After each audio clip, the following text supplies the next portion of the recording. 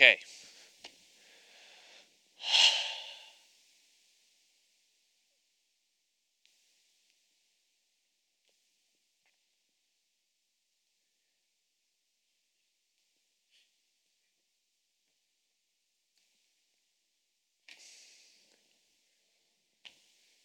Mark, remind me at the end, because probably people, over the next 10 minutes, people will trickle in, and if we do it at the end, there's more.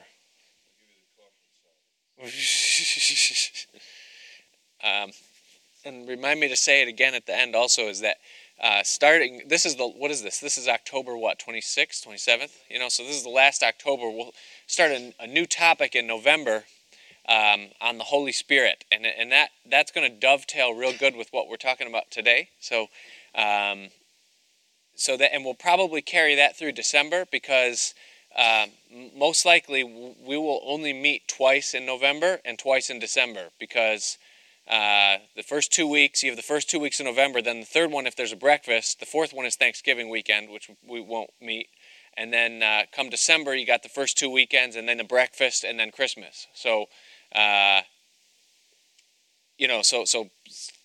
the next 4, and then I was thinking also that we have the breakfast on the third Saturday of the month, and it kind of breaks up the topic flow, because you do 2 weeks on a topic, and then you have the breakfast, and then you come back for one more week on the topic. I'm thinking about starting the topic the week after the breakfast, and that way you got 3 weeks right in a row, and then you have the breakfast, and then you start a new one the week after that. And it'll be a little confusing for the announcements, but I don't want to mess with Mike's, third Saturday routine. So I'm not going to, I was thinking I could ask him to maybe flip it to the fourth or something, but I'm going to leave him alone, and we'll just do our thing that way. You know what I mean? And, we'll still announce it, at the week before the month. So people know the topic coming up, and continue to encourage people to come. Invite, the young men when you see them in church, and, invite them, tell them, hey, it's kind of funny. Like, for years, there was the big complaint was, where's the discipleship? Where's the discipleship? Well, here it is. And, yeah. Well, what I mean by young is young men like me. I didn't go to bed 2 hours ago.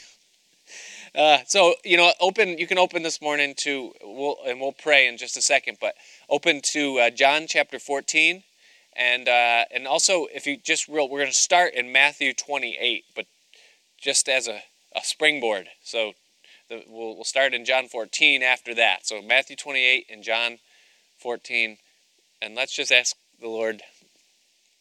He's so good. He's so good. His presence is so available. He just wants to fellowship with us. We think we get into this thing where we think we have to work our way in, or that you got to go through the right channels or something in order to tune in or something. And it's just, he so wants to meet with us so immediately, and so let's just pray. Father, we thank you, Lord, for the promise of your word. We thank you, Lord, that our sins are completely washed away in the blood of Jesus Christ. That to see us, you have to look at Jesus, and you see us in the perfection of his righteousness. And we thank you, Lord, that we have that privilege, that whatever struggle we're facing, whatever wrestling match we're going through, or temptation we're fighting off, or whatever condemnation the devil is seeking to launch upon us, Lord, whatever it is, we come by faith, and we come in confidence, Lord, that you've forgiven us, that you already know every day of our life before we ever lived it, and you chose to save us anyway. And so, Lord, we just come to you this morning, and we pray in Jesus' name that you would fill us with your Spirit, even right now. That you would make us aware of your presence. That you would let your perfect peace fill our hearts and our minds. That you would let your word come to life. That we would be so filled with you that you would meet with us here. We pray that you would teach us, Lord, as we've come aside, Lord, we didn't come in vain. We're not here superstitiously thinking that, oh, if we come, then God will bless. That's not it, Lord. We're here because we want to learn of you. You said that if we would come to you and learn of you, that we would find rest for our souls. And so we ask you, Lord, to just be our shepherd this morning, Lord, and that you would look on each one of us. And Lord, that you would just help us. And so we just pray, Father, be our guard, be our guide. And Father, we pray for the men of this church. We pray that they would just draw close to you, Lord, and that they'd be fed and filled by you, Lord, and enriched, drawn away in your kindness and your love. And we just pray, bless this time we have this morning. In Jesus' name, amen. And you might want to silence your cell phones, as someone just reminded me.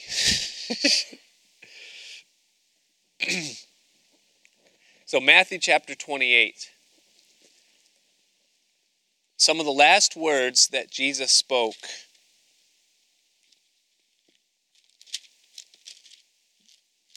before ascending back into glory, prior to the start of the church and the day of Pentecost, the last command that he gave the 12, well, it would be the 11, because Judas was no longer with them. In verse 16, it says this. It says, "Then the 11 disciples went away into Galilee, into a mountain where Jesus had appointed them. And when they saw him, they worshipped him. But some doubted. And Jesus came and spoke unto them, saying, All power is given unto me in heaven and in earth. Go ye, therefore, and teach all nations, baptizing them in the name of the Father, and of the Son, and of the Holy Ghost, teaching them to observe all things whatsoever I have commanded you. And lo, I am with you always, even unto the end of the world." And so the last word that Jesus gave to his disciples prior to his departure was that we're to go and teach all nations. Now, if you have an NIV, I believe it says make disciples of all nations. And it's essentially the same thing, because the method of making a disciple is to teach them the things that Jesus has commanded. That's what it means. And so that's what we've sought to do here in these last weeks since September, when we began doing this, looking at the teachings of Jesus. If a disciple is defined by someone who learns and then applies the teachings of Jesus, then that's what we've been doing over the course of these weeks, looking at the teachings of Jesus. What did Jesus teach?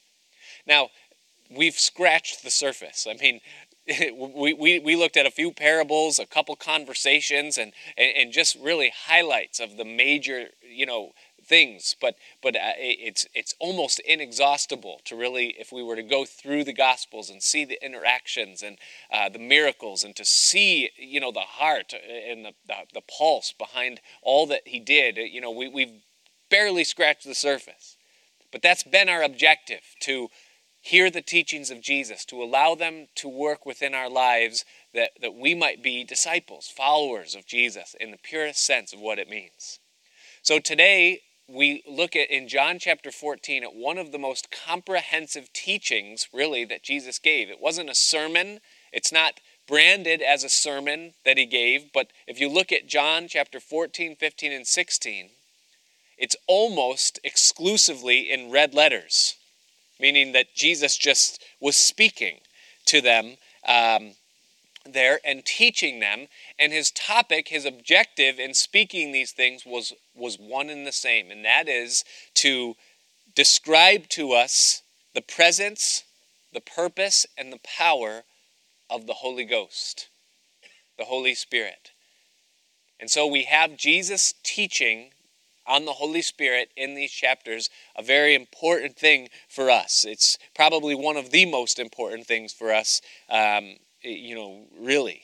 So in John chapter 14, as we begin. I'm tempted in some ways to skip right to verse 16 when he begins his specifics, but I don't want to skip the lead up to it because, we're supposed to be listening to what Jesus said, not what I said. So let's start in verse 1 and just look at the lead up into this. It begins in the first 3 verses with Jesus' word to his disciples that he is going to be leaving. He says in verse 1, he says, "Let not your heart be troubled. You believe in God, believe also in me." Now, they're going to be troubled. Jesus is going to say they're going to be troubled, and it's because he's saying to them that he's going to be leaving. He says it in verse 2. He says, "In my Father's house are many mansions. If it were not so, I would have told you. I go to prepare a place for you. And if I go and prepare a place for you, I will come again and receive you unto myself, that where I am, there ye may be also." Now, here is the word Jesus is giving that he is going. And he tells them, first of all, that he's going to prepare a place for them and that he will be returning. And so, you have, 2 whole other branches of doctrine tucked into here. The doctrine of heaven, that is eternity and where we will spend our eternity. And then the doctrine of the second coming, that is that Jesus is coming again. So if you read Matthew chapters 24 and 25, Luke chapter 19 and 21 and 22, and you read what Jesus spoke, there you get the teaching about the second coming that he gave. And we talk quite a bit about that often. So I'm going to go with it that you're somewhat versed in that concept. But he says, I'm going to prepare a place for you. I'm going to come again. I'm going to receive you to myself, that where I am, there you may be. And then he says in verse 4 here, in verses 4 through 11, this whole chunk of this is Jesus declaring unto them that they know the way. They know the way. In other words, the roadmap. So if you think about it for a second, in the days before cell phones, smartphones, and GPS, if you wanted to go from here to somewhere, you would have to get out a map, and kind of plan your journey, chart your course, how the route you were going to take to get there. And we're not talking about going from here to New York City, but we're talking about getting from earth to heaven. And that requires a whole different kind of map. And that's the map that Jesus is talking about here in verses 4 through 11. He says this, he says, "And where I go, you know, and the way you know." So you know how to get there, he says. Now, they didn't know what he was talking about, as we see in verse 5. It says, "Thomas saith unto him, Lord, we know not where you go, and how can we know the way? And Jesus saith unto him, I am the way, the truth, and the life. No man cometh unto the Father but by me. If you had known me, you should have known my Father also, and from henceforth you know him, and have seen him. And Philip saith unto him, Lord, show us the Father, and it sufficeth us." If you just show us God. That would be good enough. What you're saying right now is confusing. We don't know what you're talking about. So show us the Father, and that will be sufficient. And Jesus saith unto him, verse 9, "Have I been so long a time with you, and yet hast thou not known me, Philip? He that hath seen me hath seen the Father. And how sayest thou then, show us the Father?" Hebrews chapter 1 verse 3 says that Jesus Christ is the express image of his person. That is, that he's the exact replica. Colossians chapter 1, it says the same thing, that he is the expression of the Father. In John chapter 1 verse 1, that famous verse, it says, "In the beginning was the Word, and the Word was with God, and the Word was God." And then in verse 14 it says, "And the Word became flesh and dwelt among us." And so Jesus was sent to be a witness, to bear witness, to be an example of the Father. And here he says to Philip, if you've seen me, you've seen the Father. Now that is great, isn't it? Because, it's a living example of what God is like. You see the way that Jesus dealt with the woman who was taken in the act of adultery. Where are those thine accusers? There is none, Lord. Neither do I condemn thee. Go your way and sin no more. Freeing this woman and revealing grace, the grace that comes from God, The story that Jesus spoke concerning the prodigal son, the one who took his father's gifts, his father's goods, and wasted them on lewd living, and then realizes as he's eating pig slop that he needs to go home, thinking that maybe his father would receive him as a slave, but yet finding that the robe of the father is thrown around him, the fatted calf is slaughtered, and a festival is given upon the return of a unwise son. It reveals who God is, and that's what Jesus did. And so he says, if you've seen me, you've seen the Father. So how do you say, show us the Father? Don't you believe, here in verse 10, don't you believe that I am in the Father and that the Father is in me? The words that I speak unto you, I don't speak of myself, but the Father that dwelleth in me, he doeth the works. Believe me that I am in the Father and the Father in me, or else believe me for the very works' sake. And so he gives to us here the roadmap to heaven. And it is essentially two things. Number one, that Jesus is the way. That no man comes to the Father but through him. John chapter 10, Jesus said, I am the door. The door into this salvation that we enjoy, this experience that we have in a relationship with God. So first of all, the way is Jesus. The path is the knowledge of God, knowing him. That's what he says in verse 7. He says, from henceforth you know him and have seen him. And so the path, the door is Jesus. The path is a relationship with God.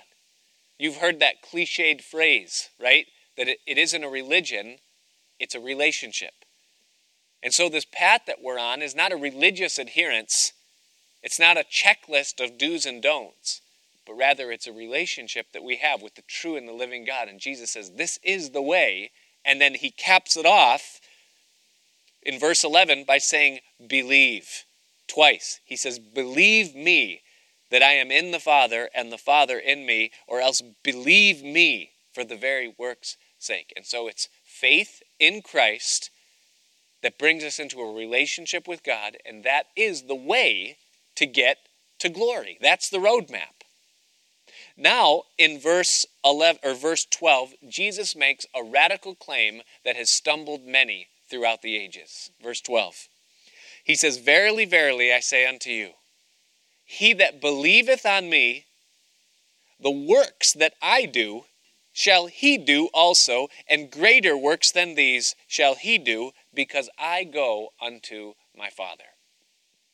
Now, this is a segue into what Jesus is about to teach them about for the next 2.5 chapters.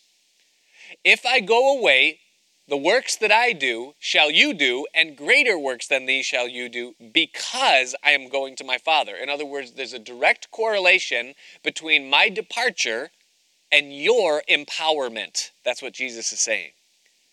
Now, many have asked the question saying, if Jesus said, greater works than mine shall you do, then why is it that when we look into our own lives and look around the Church of Jesus Christ, we don't see people walking on water, confessing away leprosy, raising the dead, doing these incredible works, that Jesus did? Why don't we see ourselves or others doing these things if Jesus said, greater works than these shall you do? Well, the answer is in how you qualify what is a great work.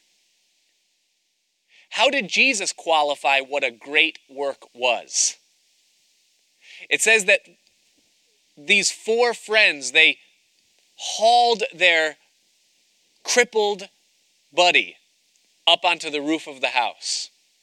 The multitude was so great that they couldn't get into the house to bring him to the place where Jesus was. There was no possible way. And so they did what made sense to them. They broke open the roof and lowered down their crippled friend onto the floor there in front of Jesus. And Jesus marveled joyfully when he saw their faith, and it says that he looked at the man who was crippled and he said, son, thy sins be forgiven thee. your sins are forgiven. And, the response to that phrase was immense, as those that were in the house said, who is this man that has the audacity to say that someone's sins are forgiven? Who can forgive sins but God only? The response of the 4 friends was, that's not why we brought him here. We didn't bring him here to have his sins forgiven. We brought him here so he could play rugby with us again, so that his legs would be fixed. What are you talking about? See, their concept of a great work was the fixing of the body, the addressing of the temporal need, the dealing with something that would profit this man for a season. But what Jesus did is that he dealt with something that would benefit this man eternally. Which is the greater work? The one that fixes the temporal or the one that addresses the eternal? It depends who you are. If you're the crippled man, it depends what you want. If you're the crippled man, But then Jesus, of course, went on to say, okay,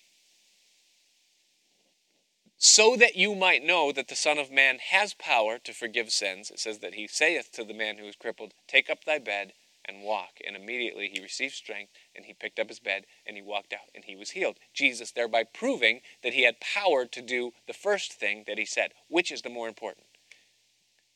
If a man is fixed of his infirmity, or if a man gets the thing that he's praying for, he is perhaps helped for a season, benefited for a time.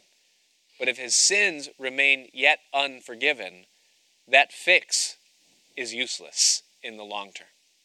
The greatest need that man has is to be saved.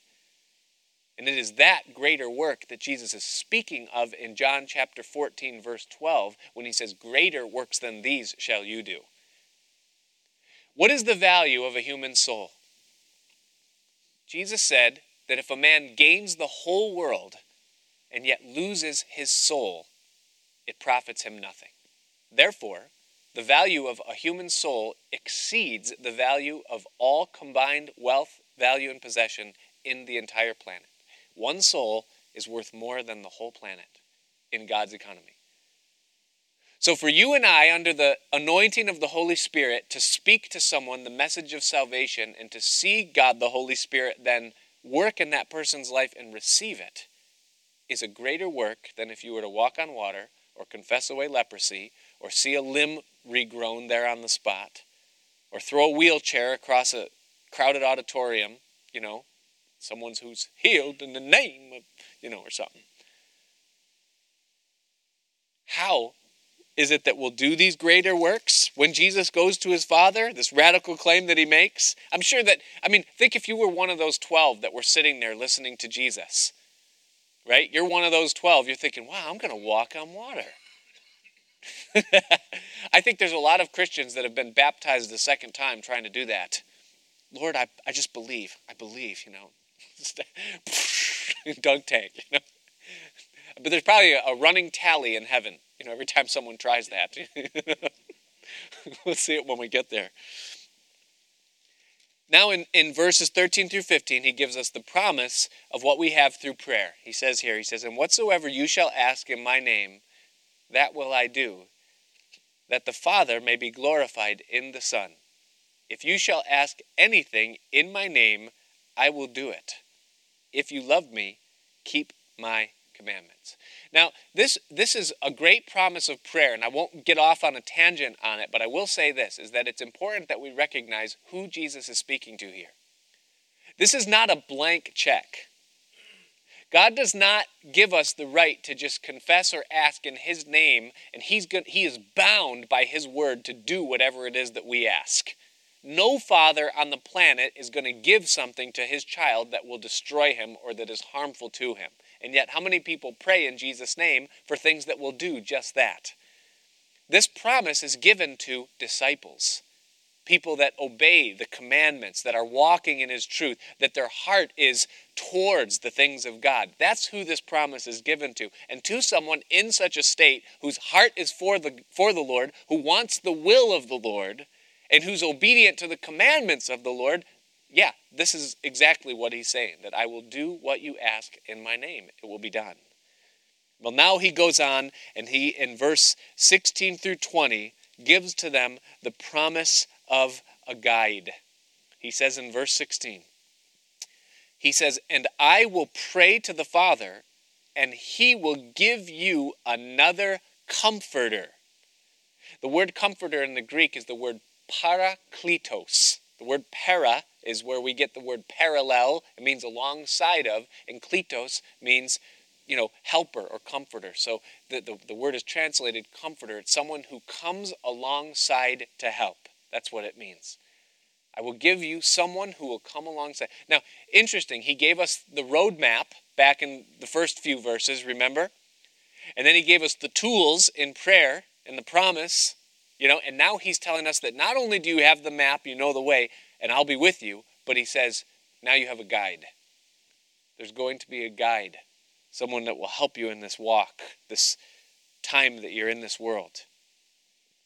He says, verse 17, he tells us who the comforter is. He says, even the Spirit of truth, whom the world cannot receive because it seeth him not. Notice that he says him and not it. Neither knoweth him, but you know him, for he dwelleth with you, and he shall be in you. So the question is, who is the Holy Spirit? Who is this guide, this comforter that Jesus is saying is going to come, that Jesus personifies? It's not a source or a power. It's a him. It's a person. Who is the Holy Spirit? The answer is that he is the invisible presence of the almighty living God. The Bible tells us that he is first of all a person, not an it, not a thing. The Bible tells us that the Holy Spirit was present and involved in creation. Genesis chapter 1 verse 2 says the Spirit of God moved upon the face of the waters, literally brooded or energized. The Spirit of God present and impacting the creation. The Bible tells us that he was involved in the incarnation of Christ, that it was the Holy Ghost that came upon Mary that implanted in her womb the Son of God, Jesus, that the Holy Ghost partaking in the incarnation of Christ, that the Holy Spirit took part in the crucifixion of Christ.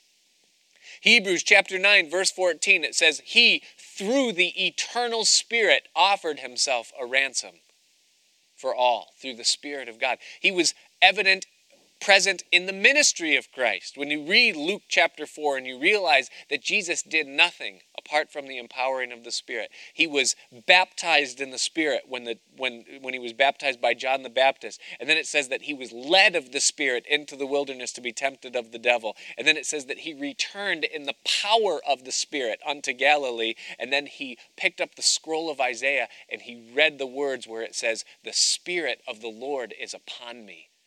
And then said, this scripture is fulfilled in your sight. Everything that Jesus did was through the power of the Holy Spirit while he was on the earth. So the Spirit present in the ministry of Christ, the crucifixion of Christ, and then it was the Holy Spirit that empowered the resurrection of Christ. Romans chapter 8, verse 11 says, but if the Spirit of him that raised up Christ from the dead dwell in you. So in other words, the Spirit of God empowered the resurrection of Jesus Christ. And then finally, and it's not a finally, it's just a finally for our purposes, but the Spirit of God is who takes possession of the lives of those who believe in Jesus Christ. Romans chapter 12, verses 1 and 2.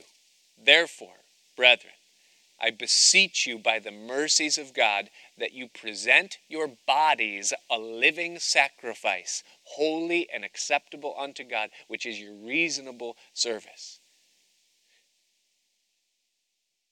The only member of the Godhead, the Trinity, that doesn't have a body is the Holy Spirit. The Father is seated upon his throne.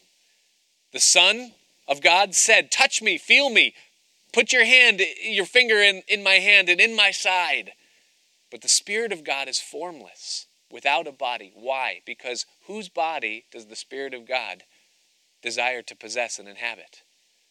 Those that have given their bodies as a living sacrifice unto God. The Spirit of God will take possession of that body and use it for the glory of God. And And so it's the Holy Spirit that takes possession of those who put their faith in Jesus. He is the formless omnipresence of God. He is the Spirit of the living God. And so Jesus announces, he says, this is who is coming. It's the Spirit. There in chapter 14, he says, even the Spirit. Now, he goes on and he tells us here in these, the provision of who the Spirit is. He answers, look at verse 17. He says, even the Spirit of truth, whom the world cannot receive, because it seeth him not, neither knoweth him, but you know him.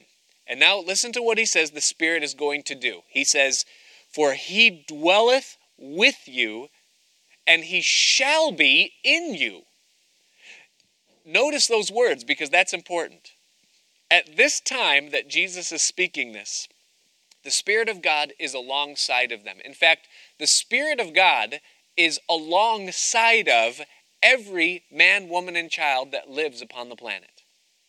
Because the Bible says that God is omnipresent. That is, God is everywhere.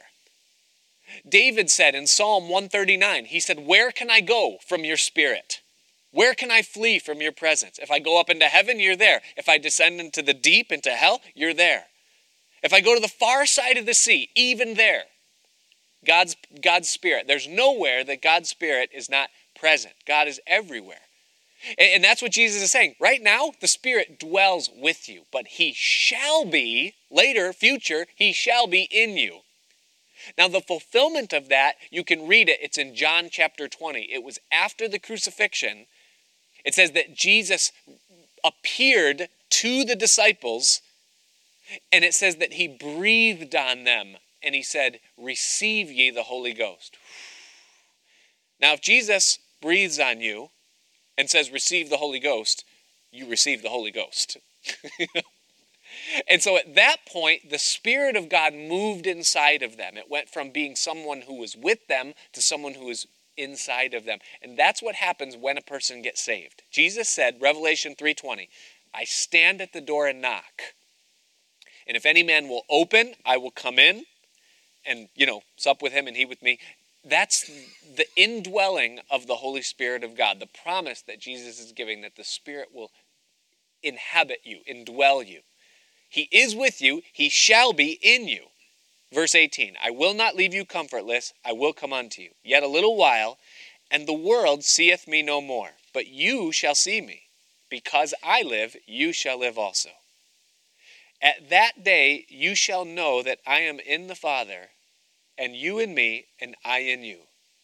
He that hath my commandments and keeps them, he it is that loves me. That's the evidence of someone that loves Jesus. Notice that verse there. People will stand in a church and they'll shout at the top of their lungs that they love Jesus. They'll wear t-shirts. They'll put bumper stickers on their car. They'll make professions. They'll say, I love Jesus with their mouth. Jesus said that you don't demonstrate love towards God with your mouth or with, your songs or your clothes. The way that you demonstrate love for God, he says, he that loves me, and this is how you know, is he that hath my commandments and keeps them. That's who loves God. Not those that hear the word only or say things with their mouth, but those that yield their lives in patient obedience and faith to him. And then he says, and he that loves me shall be loved of my Father, and I will love him, and I will manifest myself unto him. So he gives to us the promise that there's a provision of a guide. And now what he does is he begins to tell us what promises are given to us once the Holy Spirit is given. What does the Holy Spirit do? In other words, if we're believers in Jesus, and God has not left us comfortless, and he has filled us with his Spirit, what does the Holy Spirit do in the life of a believer? What does the Spirit do for you and I? That's what Jesus now begins to tell them. What does the Spirit do? He begins in verse 21. The first thing he mentions there that he will do is that he will manifest himself to the believers. At the end of the thing, he says that I will manifest myself unto him. And that is that we will begin to recognize or understand or see Jesus, not physically with our eyes, but you can manifest something without seeing it with your eyes. He'll make himself known. You remember what it was like, I hope you do, what it was like when you first got saved. You know, maybe not that first moment, but within that first month, you knew something was different. You could understand things that you never understood before. There was things happening in your life that had never happened before. And you began to realize, wow, there's something real, something alive about this. I didn't join a religion. I didn't just start going to church. That he's real, he's alive. And when people would tell you you were foolish and would contest, and you remember, I don't know if you were like me, but I was so zealous, I thought everyone else could see what I was seeing. I didn't see anything with my eyes, but I thought everyone else could see it too. And so I would say, don't you understand? Can't you see? What's wrong with you? They can't see. When the Spirit of God moves in, you can see. You see who Jesus is, what Jesus does. You understand his word, his purpose, his promise. It makes sense. You begin to grow. Verse 22, it says, Judas saith unto him, not Iscariot, the other Judas, he says, Lord, how is it that you will manifest yourself unto us and not unto the world? How is it that we're going to see you? That's a good question, common sense. And Jesus answered and said unto him, if a man love me, he will keep my words, and my Father will love him, and we will come unto him and make our abode with him. Do you see the Trinity in that verse? You see the Father, the Son, and the Spirit in one, dwelling in the believer. And that's how he's manifested unto us. It's internal. It's not external. It's not visible. It's inside. And he that loveth me not keepeth not my sayings, and the word which you hear is not mine, but the Father's which has sent me. And these things have I spoken unto you, being yet present with you. In other words, Jesus was saying these things to them before the Spirit came, before they understood, before they knew what he was talking about. They were seeing him physically at that time, but they knew nothing of what he was saying would happen to them internally, spiritually. So what else does the Spirit do? Two more things in verse 26 he says that the Spirit will do for us. He says, but the Comforter, which is the Holy Ghost, whom the Father will send in my name, he shall, and here's the first one, he says, he shall teach you all things. Now pause there. The Spirit of God is the one who takes responsibility to guide us into truth, to teach us. In 1 John, I think it's in chapter 2, but it might be in chapter 3. You check. I know it's there. Jesus said that, or John said this. John spoke and he said this.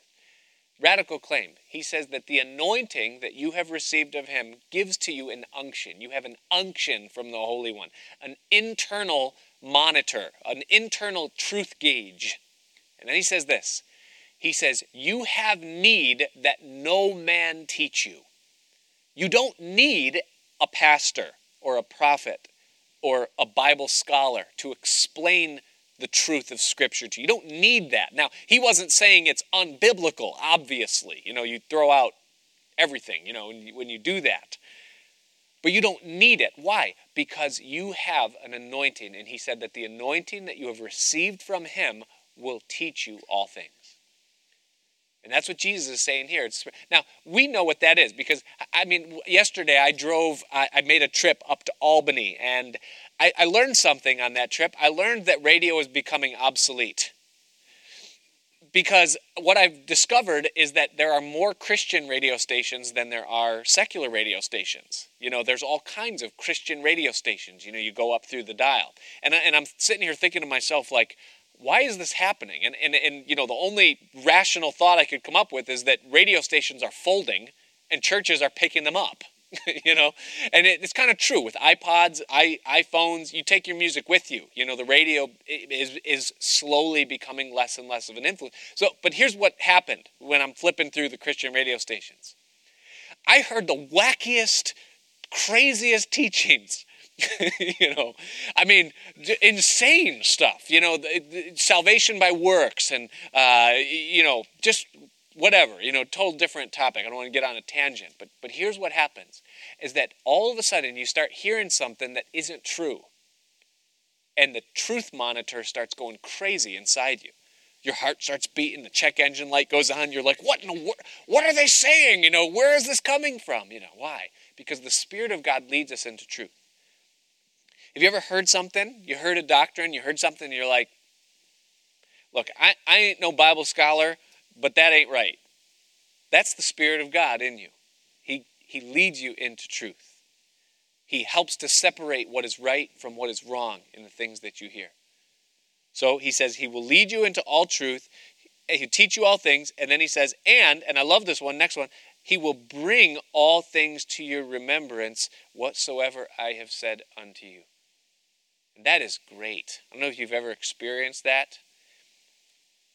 A lot of times it happens at the least expected time. You end up in a conversation with someone, a discussion of spiritual things, and a question is raised or a conflict is, issued in some way, and all of a sudden you start quoting scripture you didn't know you knew. You start saying things, you say, how did I know that? Or how did I know how to say that? And you leave there and you feel like you're walking on a cloud. You're like, that was amazing.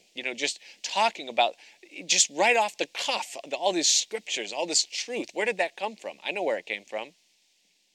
It's what Jesus said would happen when the Spirit of God lives inside him. He will bring all things to your remembrance of whatsoever I have said unto you. He brings the Word of God to remembrance.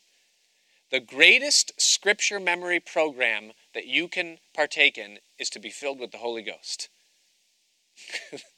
Because he will bring it to your mind when you need it, whether it's for you and you need it because you're facing a temptation and you need help, or whether you're in a discussion and you're talking about the things of God and there's something to say.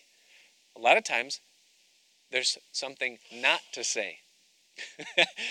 How many of us have spoken when we should have kept our mouth shut? See, people going, yeah, me, done it, been there. If he doesn't bring it to mind, don't say it. But he does that. He brings all things into our remembrance, the things that he says. And so he gives us the promise that he's going to do that. Then, and we'll skip now, chapter 15, the first 25 verses, and I'm not going to read them to you. Read them on your own, is that what the Spirit will do. And listen, only the Spirit can do this for you. And that is to bring forth lasting fruit in your life. The fruit of the Holy Spirit, Galatians 5:22, love, joy, peace, patience or long-suffering, kindness, meekness, gentleness, self-control. It's the fruit of the Holy Spirit. Only the Holy Spirit can produce those things within our life. And they come as we abide in him. That's John chapter 15, the vine and the branches. A great illustration, famous passage that Jesus taught. I'm sure we've all heard it. But spiritual fruit comes from abiding in the Lord and from the Holy Spirit working those things into and then out of our lives. So spiritual fruit comes from the Holy Spirit. And then in verses 26 and 27 of chapter 15, Jesus tells us another thing that the Holy Spirit will always do in our lives. He says, but when the Comforter is come, whom I will send unto you from the Father, even the Spirit of truth, which proceedeth from the Father, here it is, he shall testify of me. And you shall also bear witness, because you have been with me from the beginning. The purpose of the Holy Spirit is always to point to Jesus. He always points us to Jesus. And that's a great gauge, a great scale, a great weight to put in the scale when you're testing. Is something of God? Is this the Holy Spirit speaking of me? Does it point to Jesus? When you're listening to a sermon and you're tempted to think within yourself, well, this is anointed because of the energy that's being given, or because of the eloquence that I'm experiencing, the poetic emotional move that is happening. Is this really the Spirit of God? Well, does it point to Jesus? Because if it's anointed of the Spirit of God, it's always going to point to Jesus.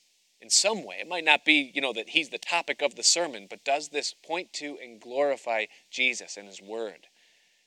He says he will testify of me, and you will bear witness because you've been with me. It will resonate. Because you know me, you've been with me, you'll recognize it. It'll be a familiar aroma to you. So he points to Jesus. Then he goes on in chapter 16 and gives them some more. He gives them a warning in the first 6 verses. And again, you can read that on your own. But the warning is basically like, watch out, because if you want to live the Spirit-filled life, you're going to endure a little bit of persecution. Last night, talking with my kids, we were talking about, I don't know how we got on the topic, but there's a verse in the Proverbs that says this. It says, wrath is cruel and anger is raging, but who can stand before envy? In other words, if someone's angry at you to the point of wrath and raging anger, that's not a pleasant situation, but it's much better than when someone is jealous of you. Because when someone's jealous of you, sincerely jealous, you're in a lot more danger than if someone's just angry. And Jesus is the illustration of that, isn't he? At the tomb of Lazarus, he raises a man from the dead. And the Pharisees that saw it said, we got to kill this guy. We're going to kill the guy that can bring people back to life. It makes no sense. It's completely driven by envy. Envy is a powerful thing. It's dangerous, see. And when you have the Spirit of God living in your life, you have an advantage. Because the things that he gives you, what you have, the security, the assurance of where you're going, the truth of this life. I mean, do you remember what it was like when you didn't have those things? I mean, you're suicidal. What's the purpose of life? Why am I here on this planet? And then when you have those things, you have a treasure that the rest of the world can't handle. They don't know what to do with it. And you have a light in you that stings, and it causes persecution. And so Jesus gives the warning there in the first 6 verses. And then he talks about in verses 7 through 11, the role of the Holy Spirit in the world. So we've talked about some things that the Spirit of God does in us, and there's more when we get down to verse 12. But now for a minute, he talks about what's the Spirit doing in the world? What is the role of the Holy Spirit? He says, nevertheless, I tell you the truth. It is expedient for you that I go away. That means absolutely necessary. That's very controversial. I'm sure that many of them said, Lord, we could argue that point. We think you should stay. He says, no, it's necessary that I go. For if I don't go away, the Comforter will not come unto you. But if I depart, I will send him unto you. And so it's necessary for Jesus to leave in order for the Spirit to come. And Jesus is saying it's necessary for you that the Spirit comes. Why? Why is that? Here's why. Because as long as Jesus is present physically, he cannot be in you personally. He's external. At most, he can be external. He can help you. He could, turn loaves into more loaves. He can cure your sickness. Those are good things, but it's a shadow. It doesn't hold a candle to having him inside you. Because once he's inside you, you have his mind, you have his heart, you have his life, you have his joy. All those things that were external before are now internal. They're a part of you. And so it's light years better to have Jesus inside of you, though you can't see him with your eyes. Light years better. Expedient, Jesus says, that I go away. And then he says, and when he is come, and here's what the Spirit does, he will reprove or convict the world of sin and of righteousness and of judgment. Of sin, because they believe not on me. Of righteousness, because I go to my Father and you see me no more. And of judgment, because the prince of this world is judged. And, without analyzing every word that Jesus says there, essentially 2 things he's telling us that the Spirit of God will do. Number 1 is that he will draw men to repentance. And that is the reason why the Spirit comes alongside. Remember back when Jesus said he's with you and he shall be in you? The reason why the Spirit comes alongside a person is to convince them that they need to come to Christ. We experienced that. If you know Jesus, you know what that was like when the Spirit of God was working overtime on you, bringing you to the point of recognizing that you needed a Savior and that Jesus was that Savior. That's what the Spirit does. I could tell you the 3-hour story of how the Holy Spirit did that in my life over a period of 5 years. 5 years, the Spirit of God drawing me, speaking to me, convicting me of sin, showing me that I was messed up. And it took 5 years for me to finally say, all right, and then get saved and go, oh, wow, this ain't so bad. And then also the Spirit's work is to convict of sin. And he does that in believer and non-believer alike. The Spirit of God convicts us of sin. How many of you have ever felt that? I know that I feel that on a very regular basis. You give in some area of your life, you succumb to some temptation, or you make a snap judgment that turns out to be a very foolish thing, or something, and the Spirit of God is right there to say, tilt, fault, and you're like, oh, your heart, and everything twisted in a knot, and to bring you to repentance. So his role is to draw men to repent and to convict of sin. But now he continues in verse 12, and this is the final part of our study here. What else does he do in us? Verse 12, he says, I have yet many things to say unto you, but you cannot bear them now. So if Jesus has things to say that he's not saying while he's present, then the obvious conclusion is that he's going to say them after he departs. And so the thing that he's telling us here is that the Spirit of God is going to speak to you. The Spirit of God is going to speak to you on behalf of Christ. And I hope that as we're hearing these things, you're realizing that this isn't theology. This is life. This is what the Spirit of God wants to do in your life. He wants to speak to you. He wants to give you instruction. He wants to teach you. It's a promise that he's given to us. He's going to speak to us. People say all the time, the Lord spoke to me.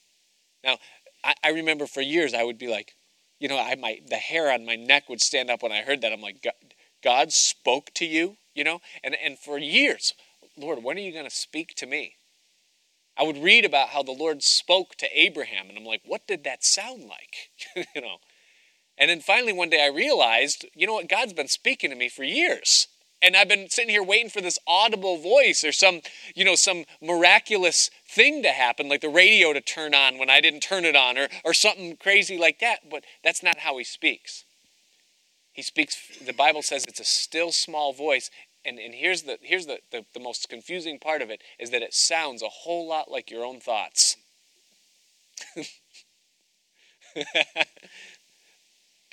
But he wants to speak to us. Verse 13, he wants to guide us. He says, howbeit when he, the Spirit of truth, is come, he will guide you into all truth. For he shall not speak of himself, but whatsoever he shall hear, that shall he speak, and he will show you things to come. He wants to be our guide. We talk about how the Lord led me. How does the Lord lead? He leads us by his Spirit. You say, how does that work? Because we understand it in the physical sense, but how does God lead a person's life when life is involved in decisions and actions and this whole combination of thought and word and deed and, circumstance and all? How does the Lord lead a person's life? Great story in Genesis chapter 24.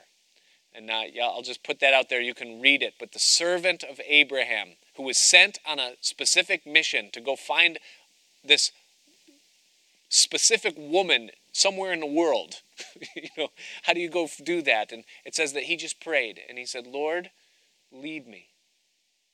And he went through, he prayed and the Lord led him. And he testifies later on in the chapter and he says, while I was yet thinking in prayer, it says the Lord led me. I being in the way, it says the Lord led me. He leads us. He wants to lead us. How can a man know the future? How can any of us know what the world's going to look like in a week or in a month or in a year? We don't know any of those things. But God knows what the world's going to look like. And what an advantage we have when the Holy Spirit lives inside of us and we have the promise that he's going to lead us. And what more incentive do we have than that to just give our lives completely to him and say, Lord, take it. Especially in days like this. Lord, lead me. And he wants to. It's in the Lord's Prayer. It says, it doesn't, we read the whole sentence and so we miss it, but it says, lead us not into temptation. We say, well, don't lead me into, no, it's lead us, not into temptation, but deliver us from evil. He wants to lead us. It's his desire. It's his promise through his word, through his Spirit. Verse 13 also is that he will show you things to come. He's going to reveal things that are yet future. He'll show you. He'll show you things that are going to happen before they happen. It's what he wants to do. And then verse 14, he shall glorify me. He always glorifies Christ. He will receive of mine, and he will show it unto you. And then in verse 15, he says, all things that the Father hath are mine. Therefore said I, that he shall take of mine, and shall show them unto you. And so the next thing that he tells us that the Spirit is going to do is that he's going to impart his gifts to us. One of the things that we'll look at in the next couple weeks when we talk about the Holy Spirit are the gifts that the Spirit gives, the various gifts that God gives to his people. And Jesus here is saying that he's going to, all that the Father has, it's mine. And the Spirit is going to take what's mine and he's going to give it to you. He's going to impart to us the things of God, the gifts of God. That's what Jesus meant. Remember where we started with this study in Matthew 28? When Jesus said, all power in heaven and earth is given unto me. It's the same thing he's saying here. It's all been given to me, and now I'm giving it to you. And so the Spirit gives us the gifts, the things of God. He imparts them to us. And then verses 21 through 28 of chapter 16. Let me just read it to you. I won't comment much because we're out of time. But he says, a woman, when she is in labor, has sorrow, but because her hour is come. But as soon as she is delivered of the child, she remembers no more the anguish for the joy that a man is born into the world. And you now therefore have sorrow, but I will see you again, and your heart shall rejoice, and your joy no man takes from you. And in that day you shall ask me nothing. Verily, verily, I say unto you, whatsoever you shall ask the Father in my name, he will give it to you. Hitherto you have asked nothing in my name. Ask, and you will receive, that your joy may be full. These things have I spoken unto you in Proverbs, but the time comes when I shall no more speak unto you in Proverbs, but I shall show you plainly of the Father. At that day you shall ask in my name, and I say not unto you that I will pray to the Father for you, for the Father himself loves you, because you have loved me and have believed that I came out from God. I came forth from the Father and am come into the world. Again, I leave the world and I go unto the Father. And so what is Jesus telling us here as it relates to the coming of the Holy Spirit? You know, in a nutshell, it is that the Holy Spirit will be given and he will help us and lead us in prayer. You know, how many times do we not know how to pray? You want to pray. You set aside time to pray, and then you come to prayer and you don't know what to pray. You can't find words, or you can't engage. Part of what the Holy Spirit does in our lives is that he helps us in prayer. Romans chapter 8, it says that the Spirit of God also helpeth our infirmities, because we know not how to pray as we ought. And so he gives us sometimes groanings even that the Spirit interprets. That he knows what the will of God is. And so the Spirit of God helps us in prayer to pray according to his will, what it is that God wants in our lives. Now, if you just go through and, if you weren't taking notes, I would challenge you, go back through these chapters with a pencil and just circle the promises, the things that the Spirit of God is going to do in your life, that he wants to do in your life. And don't look at it theologically. Look at it personally. Because God this morning, he's not speaking to a crowd, he's speaking to individuals. What he's saying is to those that believe on him.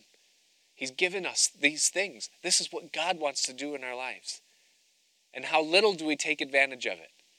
It's like we have this untapped well, this treasure chest of God's promise and power that's available to us for the asking, for the taking, for the having. And yet, so often we rely upon ourselves. Proverbs chapter 3, verse 5, it says, trust in the Lord with all your heart and lean not on your own understanding.